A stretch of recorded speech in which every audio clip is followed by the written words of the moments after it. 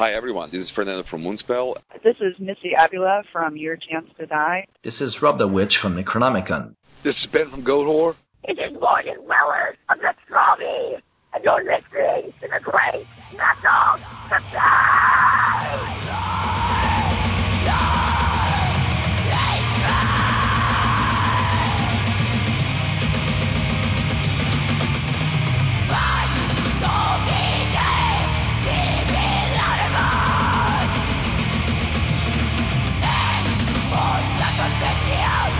Metal fans, the podcast is back with another metal artist interview.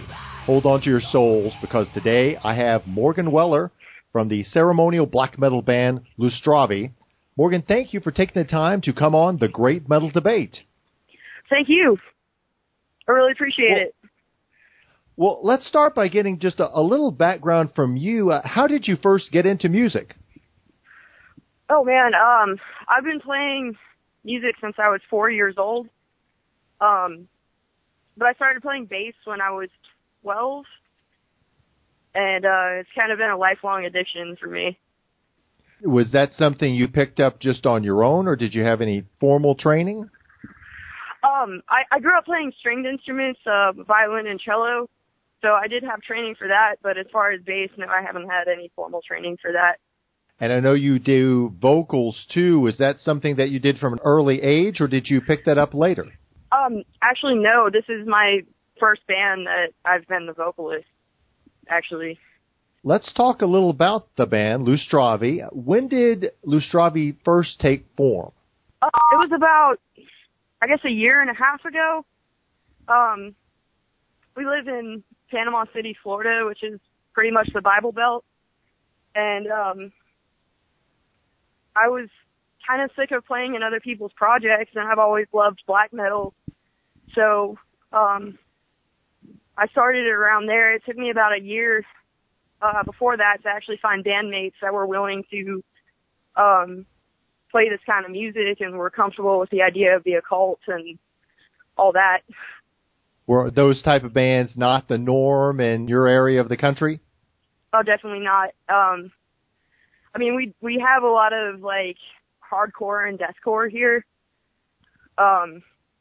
But most of the time, a lot of the times, actually, it's with, like, a Christian message. And that's not something we stand for.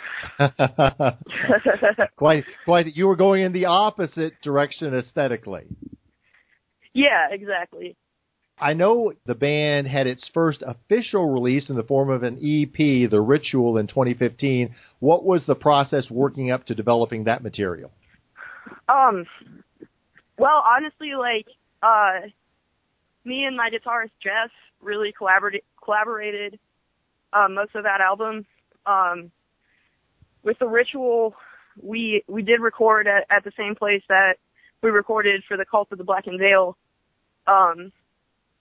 And it's basically like a sample of Cult of the Black and Veil before that was released. And had you had that material for some time, or did you... What was the process to come up with that material? Honestly, like, it was kind of... some of it I had. Some of it we started from the ground up. It was really... It's been quite an adventure. Like, we've just been writing pretty much constantly for as long as we've been alive, and that's how we were able to get the full length out. So some elements of that going back from even before maybe the band was conceptualized? Yes, especially Sabrina, which is the last track of Cult of the Black and Veil.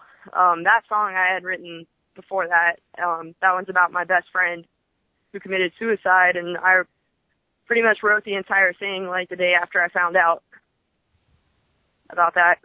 That's one of my favorites, so that's interesting to hear what the story was before that. Yeah, she was an awesome person. I lived with her for a while, and yeah, it sucks that she's gone, definitely. I miss her a lot, but now every year we do a benefit show for the American Foundation of Suicide Prevention. And I don't know, this year it's going to be a lot bigger. It's got about 11 bands on the show. Last year it was about 4. So I don't know, I'd say that's an improvement. No doubt, and an amazing tribute to your friend. That's just great. Well, so tell me, you released this EP, and what did the release of that material do for the band, just as far as recognition in the local community, or even perhaps beyond that? Well, we had no material. Like, we were playing shows, but we had no material. And when we finally got material to sell, like, we sold out of those within 2 shows. And then after that, we released a split with some Brazilian bands and American bands. War Inferno FX, which has Fabio, who's from Gorgoroth and Impiety. We've got Vesterian, awesome American band. I'm drawing a blank on the other. It was Rectal Collapse, and there's one more band, and I'm drawing blanks at it. But we sold out of those like pretty much right away as well. So early on, you were getting some strong feedback from fans that there was a demand for the type of material you were producing. Yes, especially in this area of the world, you just don't see people fighting against the Christian opposition, and we brought that to people, and we've gotten an overwhelmingly positive response for that.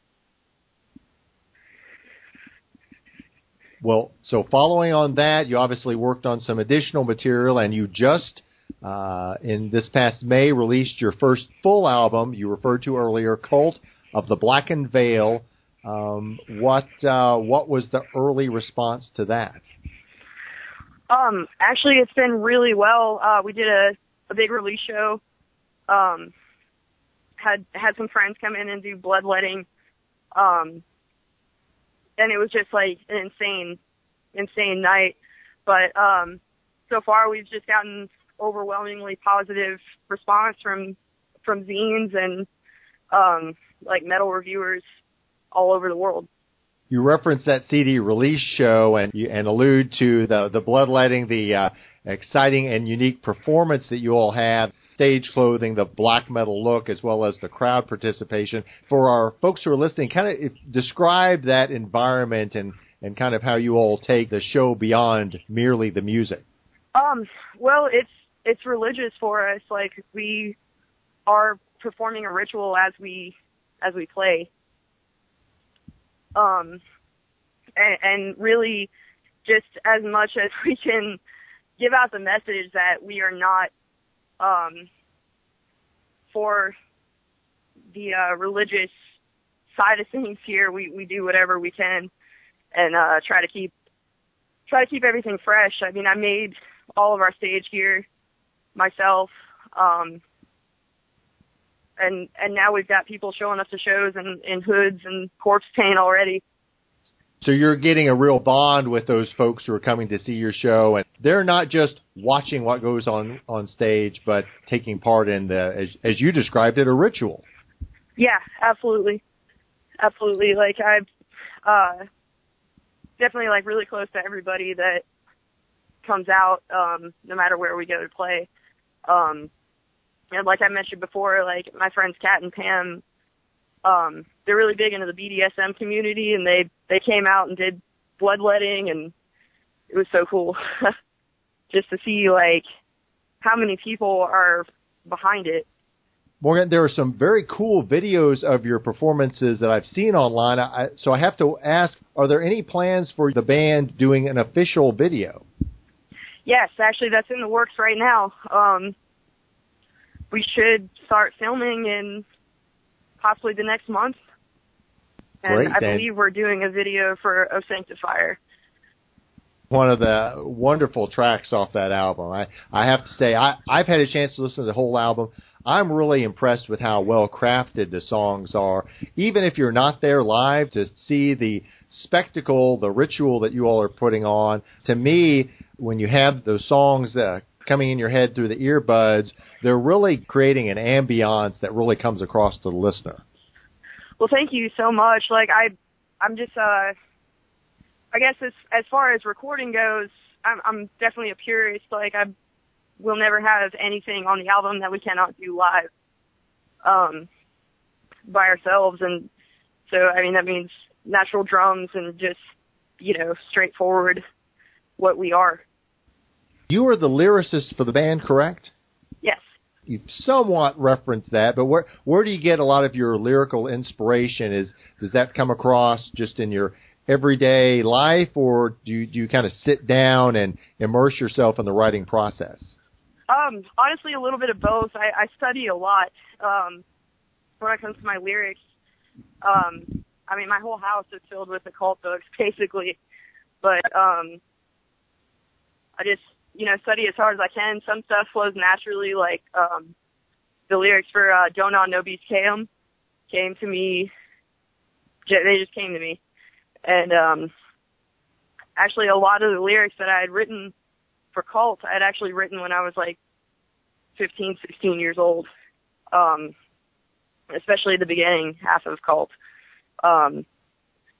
So are you the sort of writer who keeps notebooks full of material and goes back to them time and time again to pull from those for inspiration? Yes, somewhat. I mean,